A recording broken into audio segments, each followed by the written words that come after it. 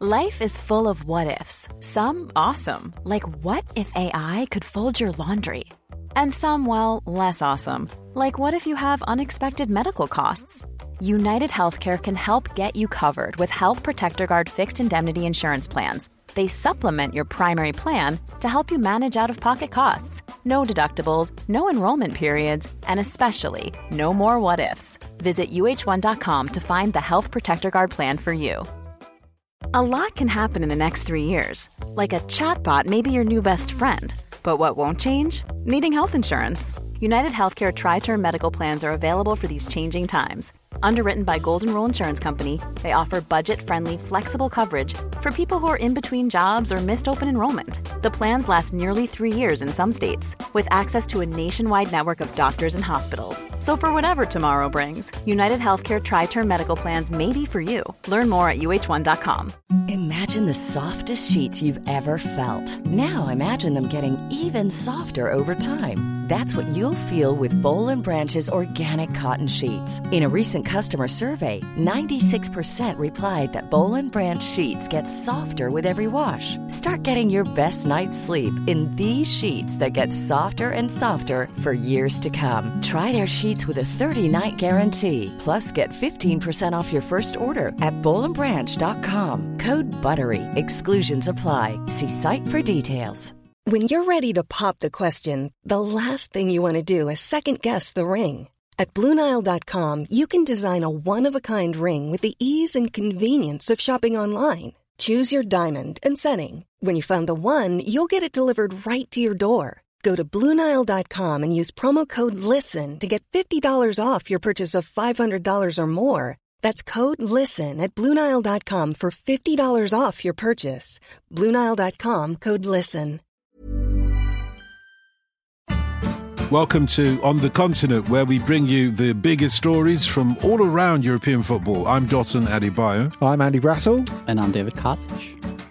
On today's show, we recap last night's chaotic German Super Cup, take a close look at Portuguese superstar João Felix, and we ask, can Inter challenge Juventus? And remember, if you've got some questions or things you'd like us to talk about, then you can email us at otc@footballramble.com.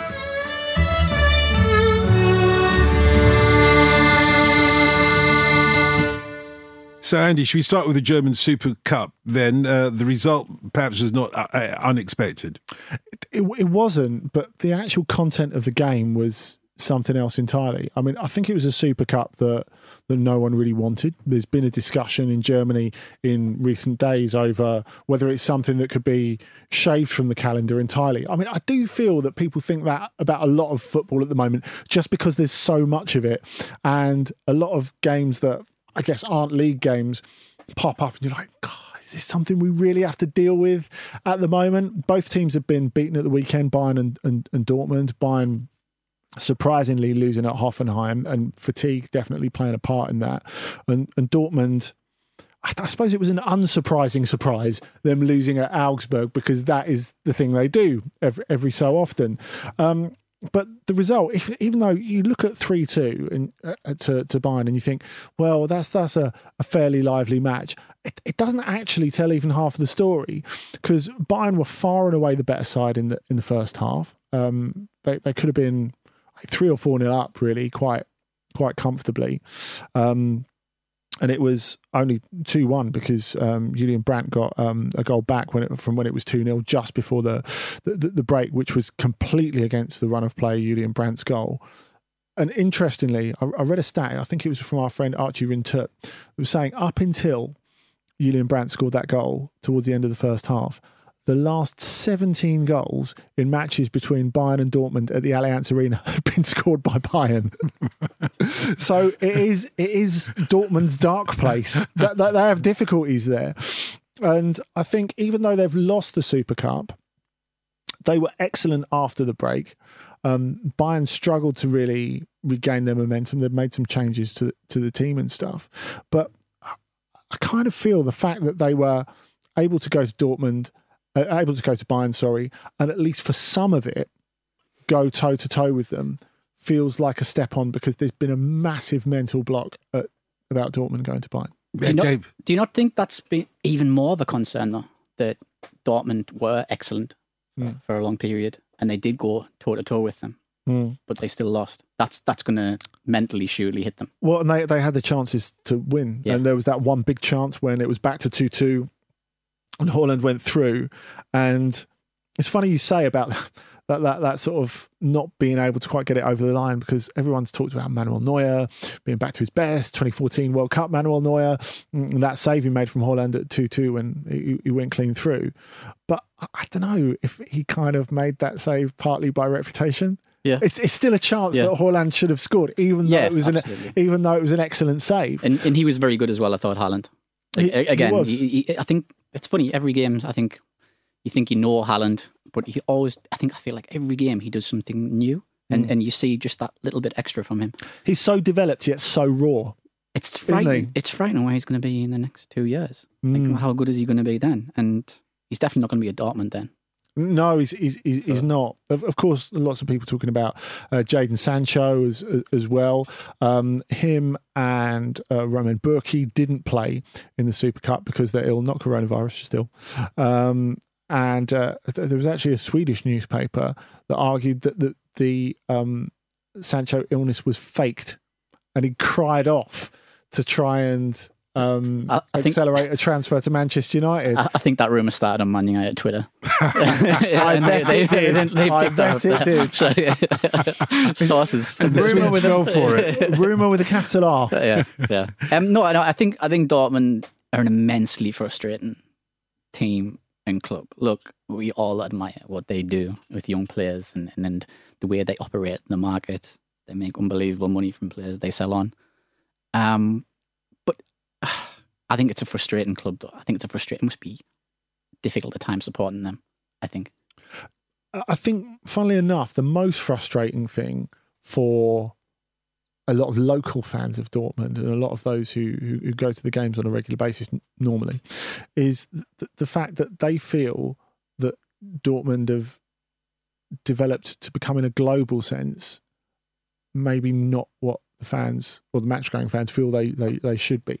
There are some fans who believe that Dortmund's about working class values, about soul, and about the support in the stadium, about the yellow wall. And again, yellow wall's a relatively new term that's been coined. But if you look at them post 2013, post the Champions League final with Bayern, they sort of, I don't know, charmed not just London on that week before the Champions League final, but charmed the world, really, didn't they? They were, everybody, they were, I hate to say this because I think it's such a bad term. Go on, say it. Yeah, they were the hipsters team. Yeah. And things move on, as we know. I thought you were going to say everyone's second favourite. Okay, I feel terrible for using that term, but yeah, it's my terrible vocabulary, clearly. But no, I think, and that obviously moves on. So there's a new team now. I guess it's Atalanta right now, where everybody's second team. Yeah. And I don't know, they're in a funny place, Dortmund. Like you say, I when everybody looks at them, they look at their support, and I can completely understand that, why they would be frustrating from some fans. But I think the fans are frustrated. Some of the match-going fans are frustrated because they feel that the club, sort of because of global demand, has become like a mini Bayern. Yeah. Because, of course, you think about those, the Haaland and Sancho, and now to a lesser extent, Bellingham and Reina being front of house. But as we said on here before, you don't buy players like Hummels and Emre Can and their salaries, and Thomas Meunier to a lesser extent, who had a dreadful miss during the Super Cup when he absolutely cuffed loads over the top when it was 2-2. You don't have that to finish second. You don't have those guys on the wage bill to just tread water. And Emre Can wouldn't have, if they'd have said to him, come back to the Bundesliga, second place every season, it'd be magic. I mean, he's been playing for. He's been playing. You look at his background. The clubs he's been playing for. He's not come to finish second. Yeah. So it is a difficult thing to hit, because you've got to stay true to those values, and yet you're expected to compete with a team who are almost not competible with, really, because you look at their financial might compared to Dortmund, and even though, when Dortmund first won the league under Jurgen Klopp in in 2011. You know, it was a favourite phrase, wasn't it? How they had a lower wage bill than QPR. Obviously, part of that was to do with the wage bill that QPR were running at the time, which was absolutely horrendous. But you know, they've moved on from that. They can't say anymore. You know, you look at someone like Marco Reus. He's maybe a kind of symbol of how they're caught between two stools. I mean, he came back and into this game. He'd been out injured since February. Played his first game in, I think it was 253 days. Started his first game in 253 days, and they've kind of moved on. They've moved on from him a little bit because I don't think they're especially reliant on him anymore because they couldn't rely on him because he gets injured all the time. But they're just sort of reaching for something that's not quite reachable. Do you know what I mean? Yeah, no, absolutely. And how much, you'll know more than me on this, but how much does the coaching choice that they make have to play in that? Are they making the right choices? Because I can already see now the discontent. Well, you could argue that Lucien Favre is their Niko Kovac because maybe that's a bit harsh on Lucien Favre because he's done good work wherever he's done, but he's that nearly but not quite guy. But you know, you look at Bayern and they're double under Kovac. They won that double despite Kovac, not because of him. And the way they went into last season, Bayern, with Niko Kovac, wasn't a reflection on their satisfaction with his work. It was a reflection on the fact they didn't feel there was anyone better out there. Yeah. And with Favre, if you're going to pay him off, I mean, Lothar Matthäus, who's a bit of an inconsistent pundit, it's fair to say, on German television, despite his playing career, came out and said after that Bayern-Dortmund game, Dortmund-Bayern game, I should say, post-lockdown, where Bayern won and virtually stitched up the league, he was like, well, I should go for Niko Kovac because it was just the biggest name he could think of out there. But the club realised there's no sense in that. You know, we need to be making a step forward. And, you know, winning is nice. And winning the Bundesliga would be very nice for Borussia Dortmund. But in terms of, going back to what you were saying, that model of developing players, that's where the coach is super important. I mean, it's not so much if we appoint the wrong coach, like maybe we'll have a bit of a shit run because, you know, Dortmund had a bit of a shit run before Christmas last year and that stopped them from being in a position to win the league. I mean, they were level with Schalke at the winter break. But if the development of those players stunts, is that an issue? Is the team too youthful? Is one big question at the moment. You don't win anything with kids, do you? I never said that, by the way. I don't think I know it's Alan Hansen. I think the kids aren't the problem. I think you have to look at senior players, and I do think you have to look at the coach because I think it's the coach. I don't know what you think, David, but they concede the same goal over and over and over again. You look back at the one against Augsburg last week, and you know the one thing you can count on in German football life is, you know, death, taxes, and Daniel Caligiuri scoring against Dortmund.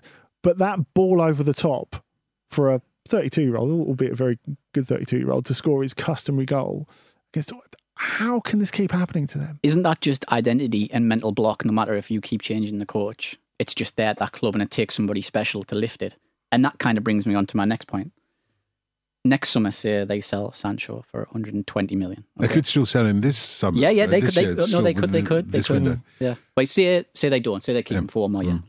They sell him. Yeah, presume Manchester United's ears remain gummed when they listen to how much it's actually going to cost.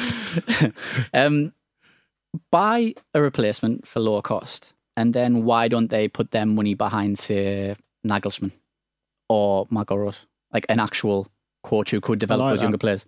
Because I feel like they're kind of like what PSG were doing. They just weren't getting that top coach, that right coach who could clearly move them on. They were just getting somebody just under the top tier. Yes. So why don't Borussia Dortmund do that? Instead of putting the money behind the player, let's just say, maybe it's the coach. We've got a nice squad here. We've got lots of exciting young players. Yeah, let's get an exciting young coach. But Lucien Favre has done nothing wrong, is what you said a moment or two ago, wasn't it, Andy? No, I wouldn't go that far. Oh, right. Okay. I think he's someone who can take you to a certain point, but he can't take you beyond that certain point. I think the aspirations of Dortmund, if they are genuine, in terms of wanting to dominate in Germany, then I think they have to get somebody like Nagelsmann. Otherwise, they're going to keep hitting the same wall, conceding the same type of goals. Yeah. Players are going to keep hitting the same ceiling as well.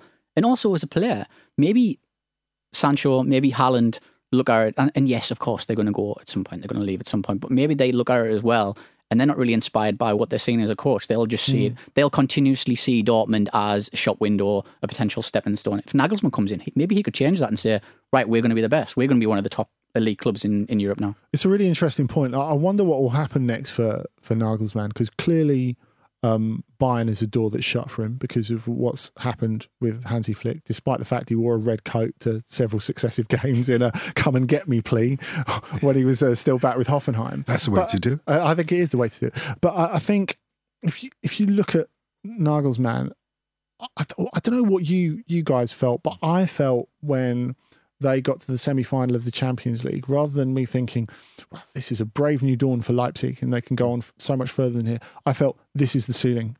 If you don't get experienced players, and they've no interest really in buying experienced players, they want to buy 20, 21, 22-year-olds, fatten the calf, sell them on.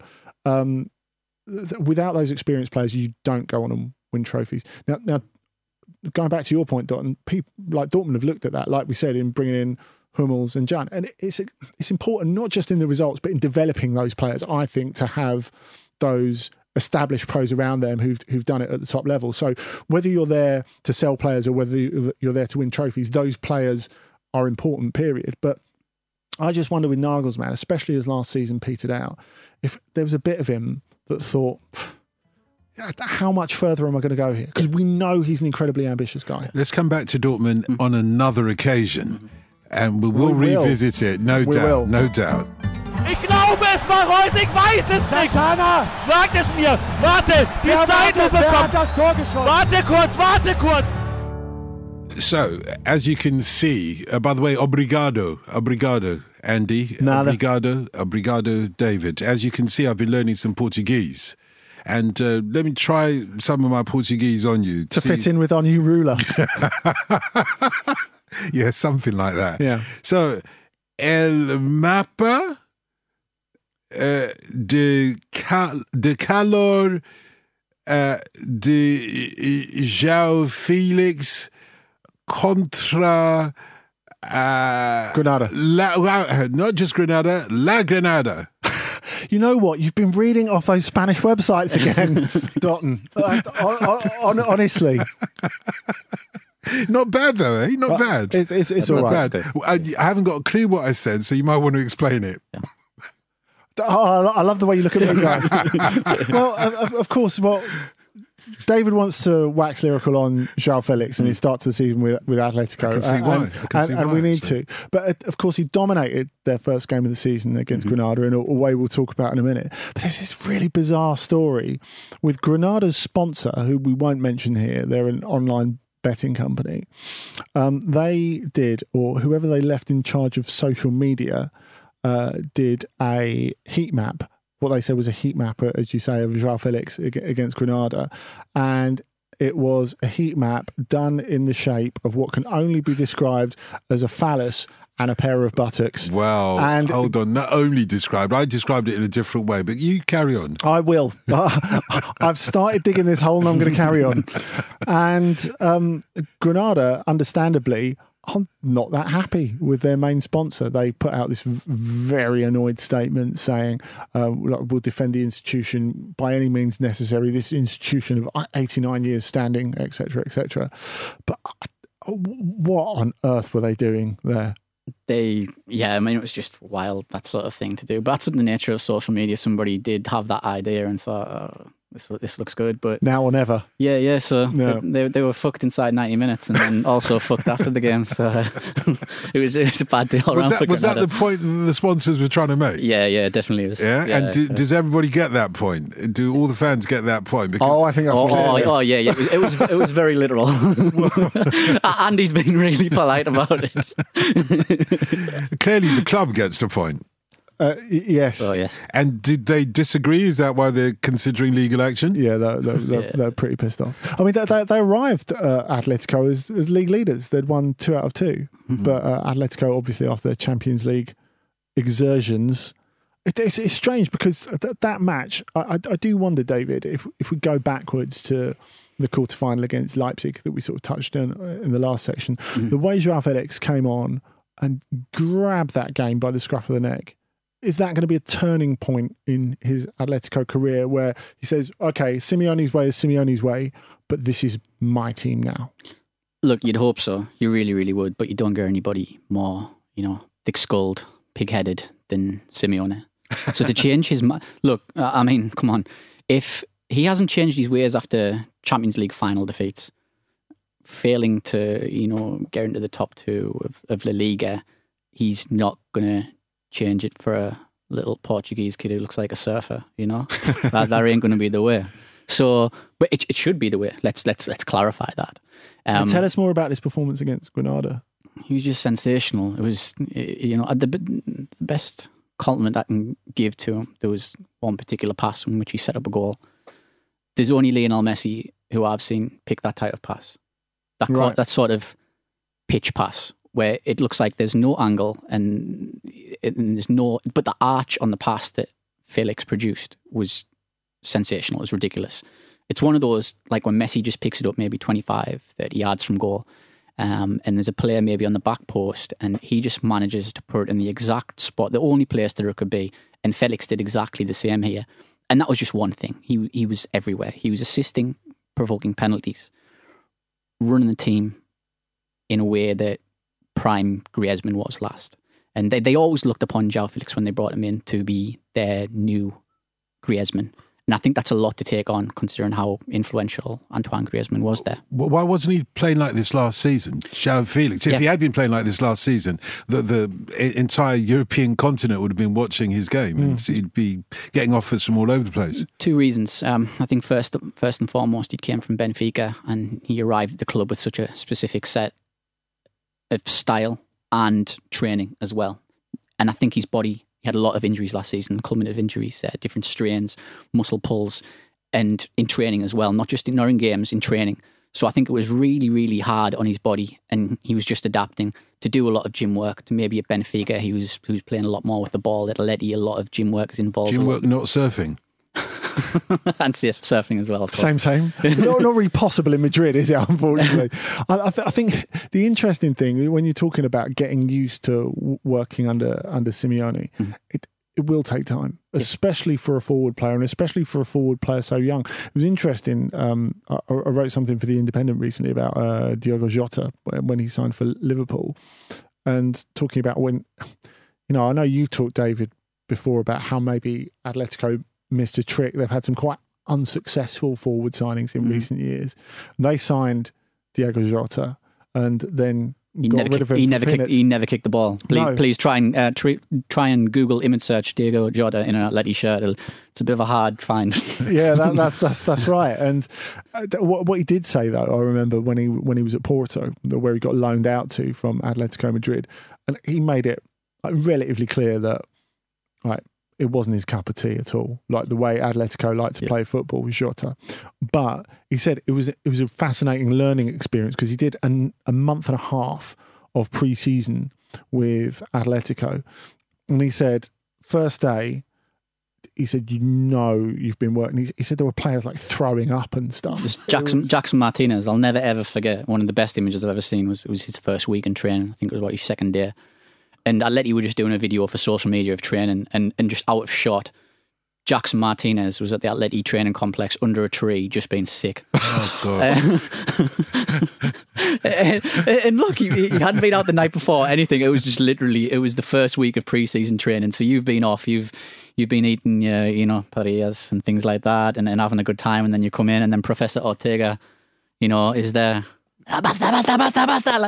So is that a fitness coach? Yeah, yes, Professor Ortega. Yeah. So, and there's a lot of controversy about him as well. Some Atleti fans do want him out because of all the muscle injuries and such. What build up over the year, but that's a discussion for another day. But now Atletico have not just got João Felix, this wonder kid, potentially. The comparison that David made with Messi there. It depends on how he's allowed to play, I imagine. Yes. How he fits into the system or how the system fits into him might be another question. But I wonder whether the development of João Felix and the appearance now of Luis Suarez makes this a formidable, as the French would say, front line or not. Yeah, I think basically that all the Atletico forwards need each other, I think, because of that heavy physical load. You can't, including Diego Costa, obviously. Yeah, absolutely. And maybe in the next couple of days they find a way for him to leave the club. They're trying so hard. They've been trying all summer. I think they want Suarez rather than him. Well, no, they want Cavani to go with Suarez as well. Ah, I see. Okay, interesting. So I mean, if you're talking about hard running forwards, I mean, that would pretty much complete the set, wouldn't it? And that's what João Felix needs ahead of him. He needs forwards who move. Costa doesn't move very much anymore. And Suarez can't move as much as he used to. Yeah. There's only pretty much Carrasco outside of João Felix who moves on that team, I'd say, in an aggressive manner. And yes, all the hoopla is about Luis Suarez. I completely understand that. But hell of a debut. Yeah, incredible. But it was possible because of João Felix. And João Felix is the most important player at that club. He's the best footballer at that club. And for me, he can be the best. Look, Eden Hazard's done for a month. So for me, that leaves a window. João Felix can be the best player in the Liga this season, alongside Leo Messi, for me, absolutely. That is quite some compliment. And it will definitely get clipped for social media, so there's no avoiding it. Oh, yeah, I don't mind. I'm happy to stand by it. But, assuming it. Yeah, Diogo Simeone is going to completely fuck it all and me, so I'm prepared. And just to round up this segment, is it true? Did he, going back to that advert, did he do what that advert implied that he did to Atlanta?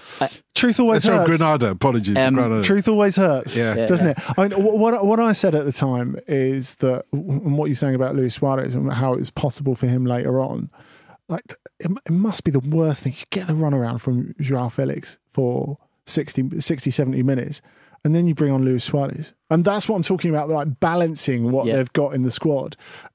Simeone needs to use his subs really well. Mm-hmm. And that's something he's not done brilliantly in the past. He's, especially when they're hanging on to a lead. He's made quite defensive substitutions. He's not really got any excuse for that now, has he? Absolutely. And to answer Doughton's question, sorry there, yes, all night long and then once in the morning. Indeed.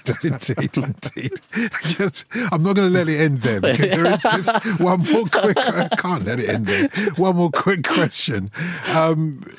It's the right time, isn't it, for Atletico to be making a proper challenge for the Spanish league, certainly. You'd have thought that now with Barcelona and Real Madrid going through a transition period, a generational transition period as well, this might be the season for Atletico. But will it be? And Sevilla as well, by the way. Yeah, I think it could be. I tend to think Sevilla are maybe a top-class striker short. I think maybe that's their issue. But Barcelona started very well under Koeman against Villarreal, but they always beat Unai Emery teams, so I'm not sure really how much we can judge from that.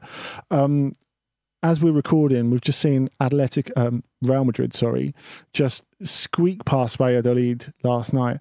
And what really struck me about that, David, Valladolid weren't scared of them. No. At all. The aura isn't there anymore, what Real Madrid did have. I think... I always thought it was a Manchester United trait as well when you're on top like that. It's not playing at the Bernabeu part of that, sorry. I think so. But I think they went away. I think some teams looked at their bench as well and they thought, okay, even if we get to 75 minutes, they can bring Isco on. They can bring other people, but... he looks like a footballer completely just fed up with his life, for instance. So they haven't got that aura anymore. You get to 75 minutes now against Real Madrid and you think, I think we can see this out. I'm looking around and you're like, who's going to do something? Who's going to change the game? Who's the game changer there? And then even on the bench as well, whether it be on the field. And I think teams now can, and that's what I mean, Valladolid, you make a great point. They just didn't look scared. They just thought, we can do this. Courtois was arguably the best player, wasn't he? Yeah, I mean, which is staggering. And Valladolid, don't get me wrong, are a nice team, but they're not an attacking side. They're pretty much defensive side first. So for them to cause that amount of problems was interesting. But sorry, just to go back with what Doughton said, we say this about Atleti every year. We also said about them in the Champions League last season as well. We said, with this crazy format, this is the chance for Atleti potentially to do it. The big sides have fallen, and they didn't. And I just worry that they're going to leave us disappointed again. And if there was one team going to challenge Real Madrid and Barcelona, it would be Sevilla, with that big caveat of they have to get a striker. Ahí está el toque de Villa, la oportunidad ahí para el Atlético. Qué bien Villa, el balón hacia el lado izquierdo. Diego Costa que se quedó en el suelo, Villa en el remate.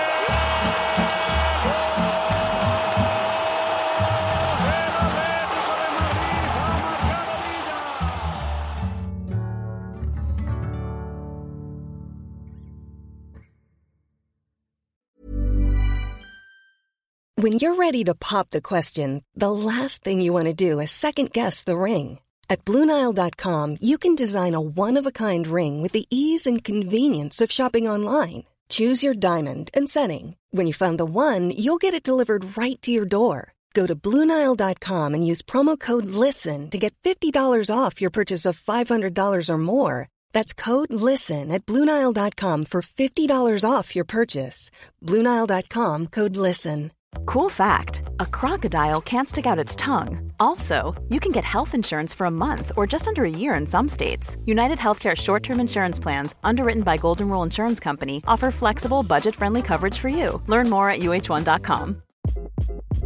Hi, this is Craig Robinson from Ways to Win, and support for this podcast comes from Invesco QQQ, the official ETF of the NCAA. Invesco QQQ is proud to sponsor this episode, and even prouder to provide access to innovation for the last 25 years. Basketball has had innovations over the years, too. We're seeing the game played in new ways every day. Learn more at Invesco.com/QQQ. Let's rethink possibility. Invesco Distributors, Inc.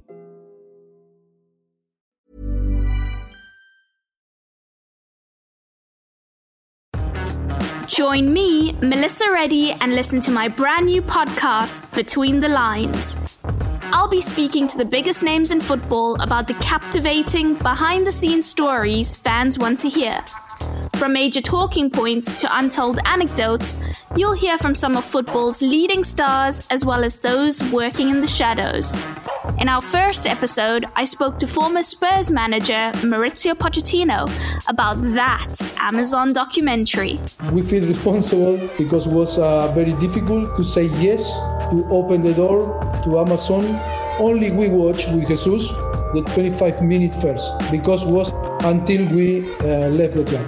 And on our latest episode, I investigate how prevalent and damaging social media abuse is in football. And I was like taking all this negativity onto myself, and I kind of lost myself and my personality because I knew everything that was going on around it. And it's not until I actually got to a stage where I thought, I can't take this anymore, it is becoming too much for me, that I spoke out about it. Craving football insight? Well, look no further. Listen to Between the Lines with me, Melissa Reddy, via Spotify, Apple Podcasts, or wherever else you get your podcasts. This was a Stakhanov production.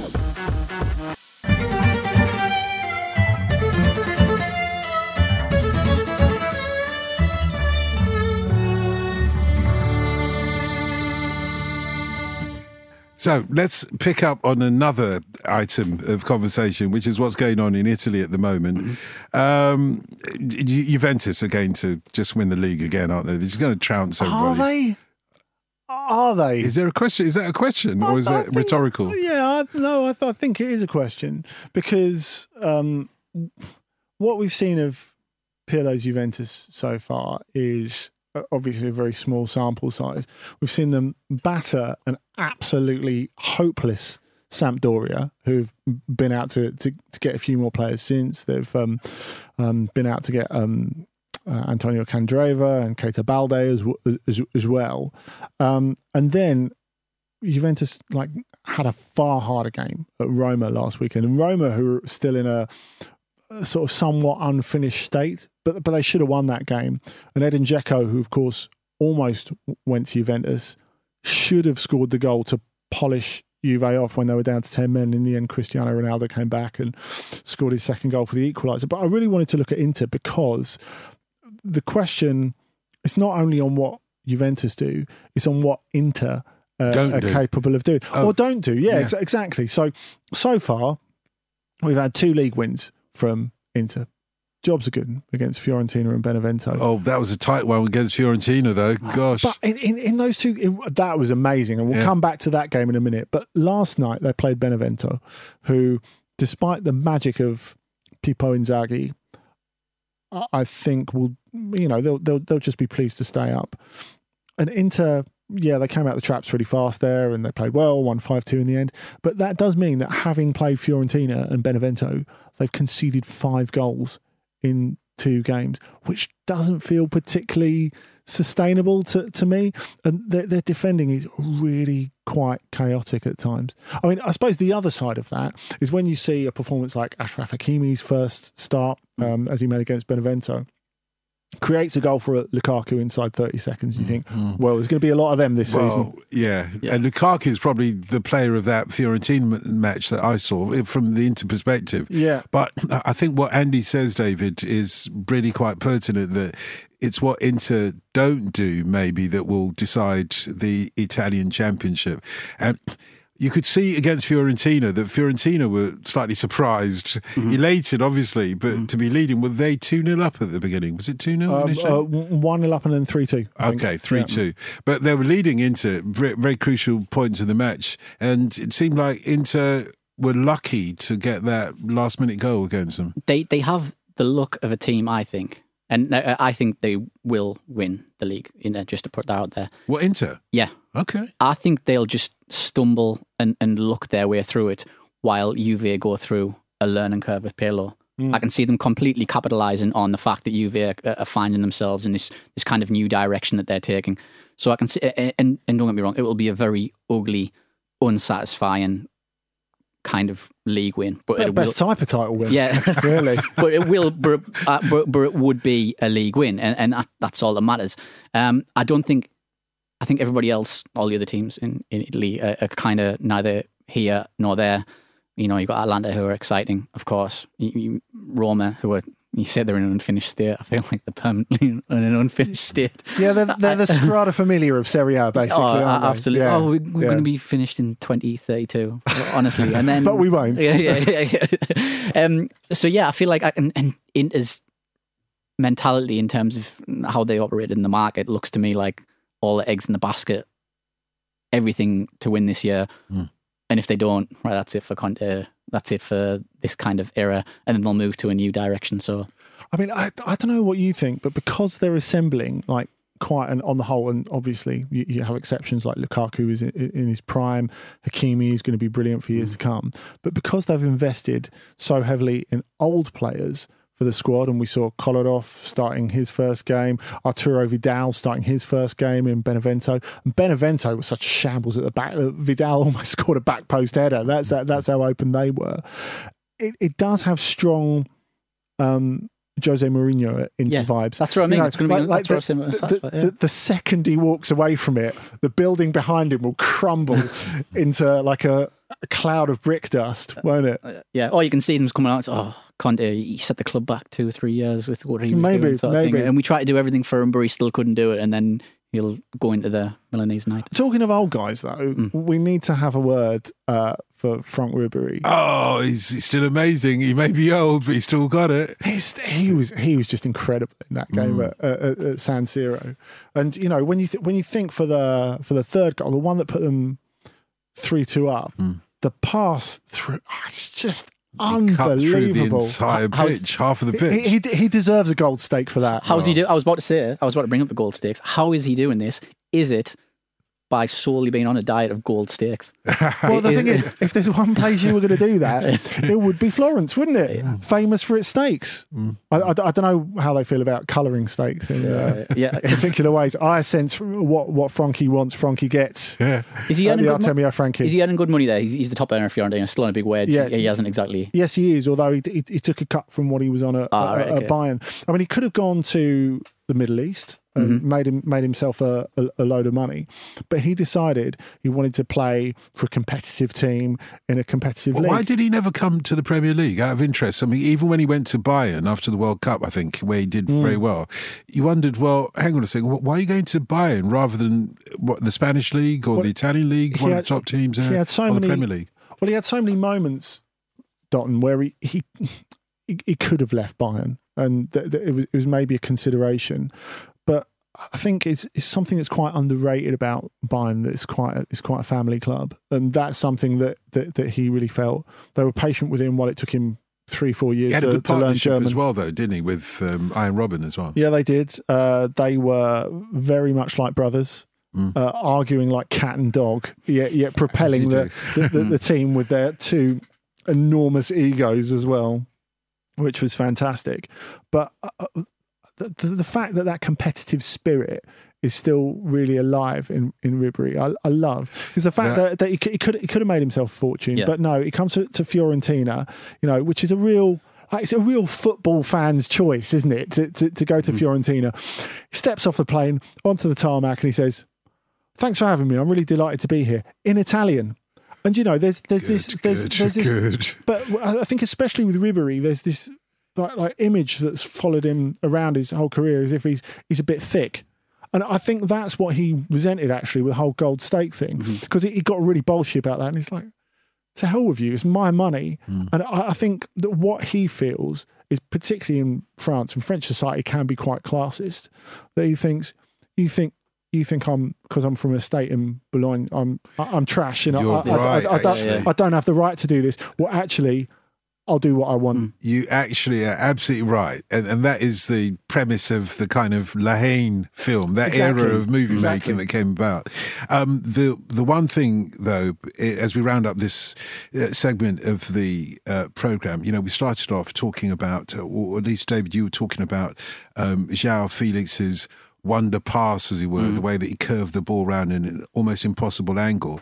When I look at that pass for that goal for Fiorentina by Ribery, I can't see any pass beating that this season. And it shows just how fine the margins are, because when he passes the ball and cuts diagonally across half of the entire pitch, all the striker has got to do is lob it over the keeper at that point, and the keeper gets a hand to it. And there was one moment like, no! Oh, thank goodness it was a goal. Please, otherwise, we wouldn't be talking about that pass. Have some aesthetic decency. Exactly. Otherwise, we wouldn't be talking about that pass, would we? Do you know what I mean? It's a bit like when Ryan Shawcross tried to clear Zlatan Ibrahimovic's overhead kick off the line. Good comparison. Outrageous behaviour. That's a good comparison. It's the sort of behaviour that gets you never picked for England again. So, gentlemen, unless there's any other business, can I prompt you to give us your games of the week? It's all about the games of the week, isn't it? I'm going to go for Lyon versus Marseille. I think there's a lot going on here, because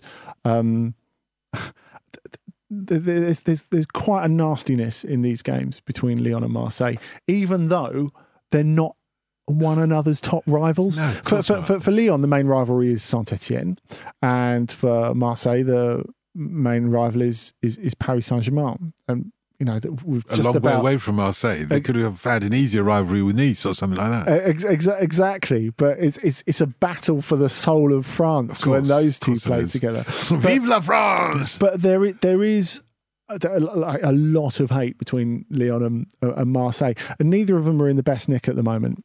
Lyon having this squad restructuring. I think they've done quite well in this transfer market, actually, because they've got rid of a lot of the chaff around the squad, which I think, particularly in this market, is quite difficult to do. Obviously, that could change in the next couple of days. There could still be a move for Houssem Aouar. There could still be a move for Jeffrey Adelaide, who, in the words of Damian Lillard, scared of the grind, and maybe could be heading for. Go on, share the joke. I missed that one.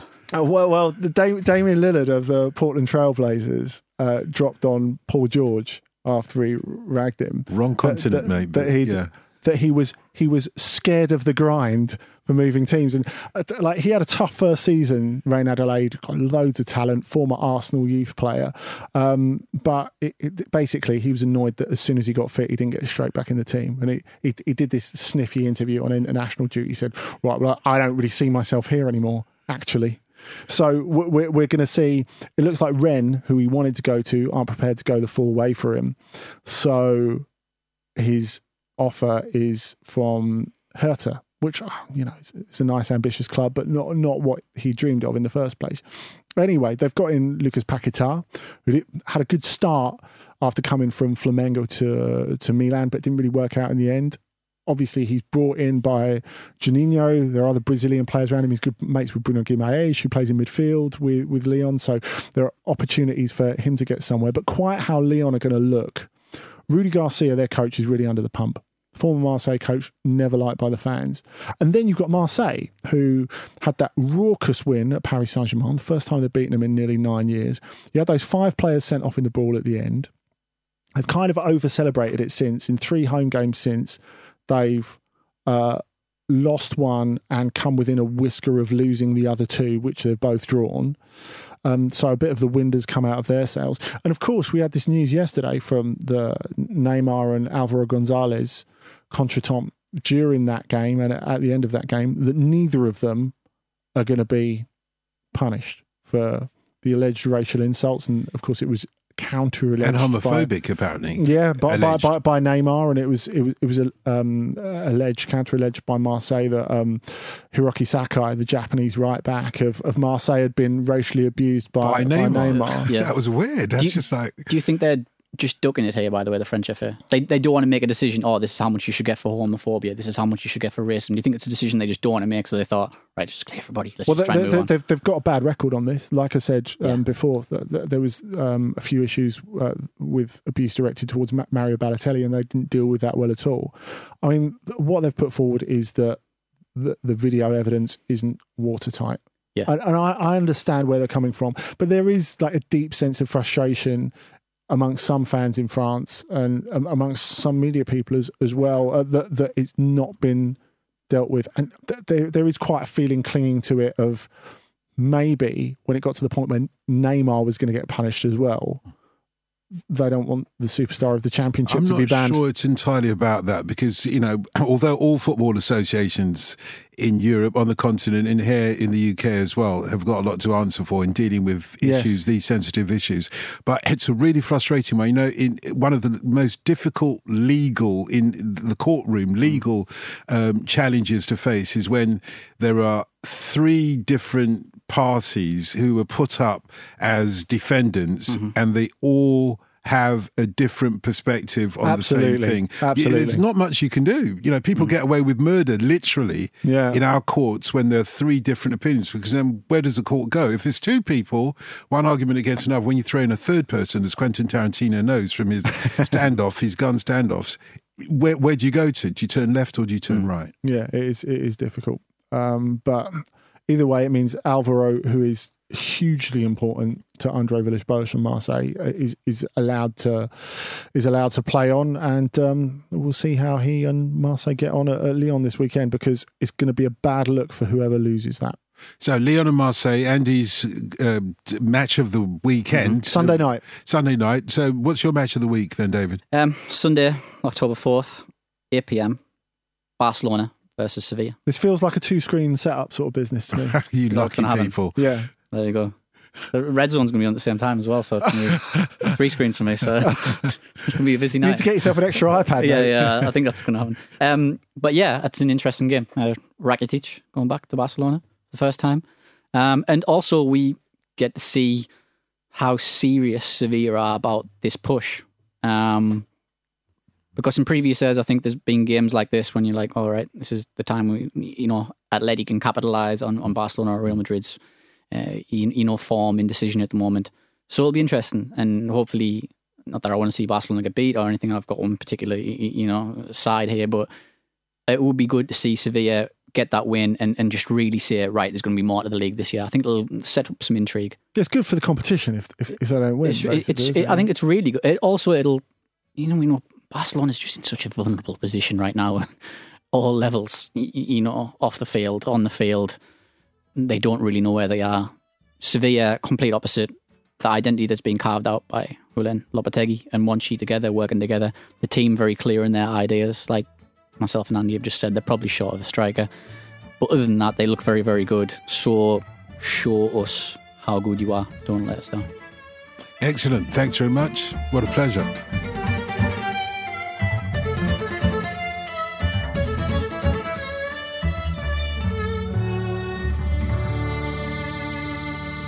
This was a Stakhanov production and part of the Acast Creative Network.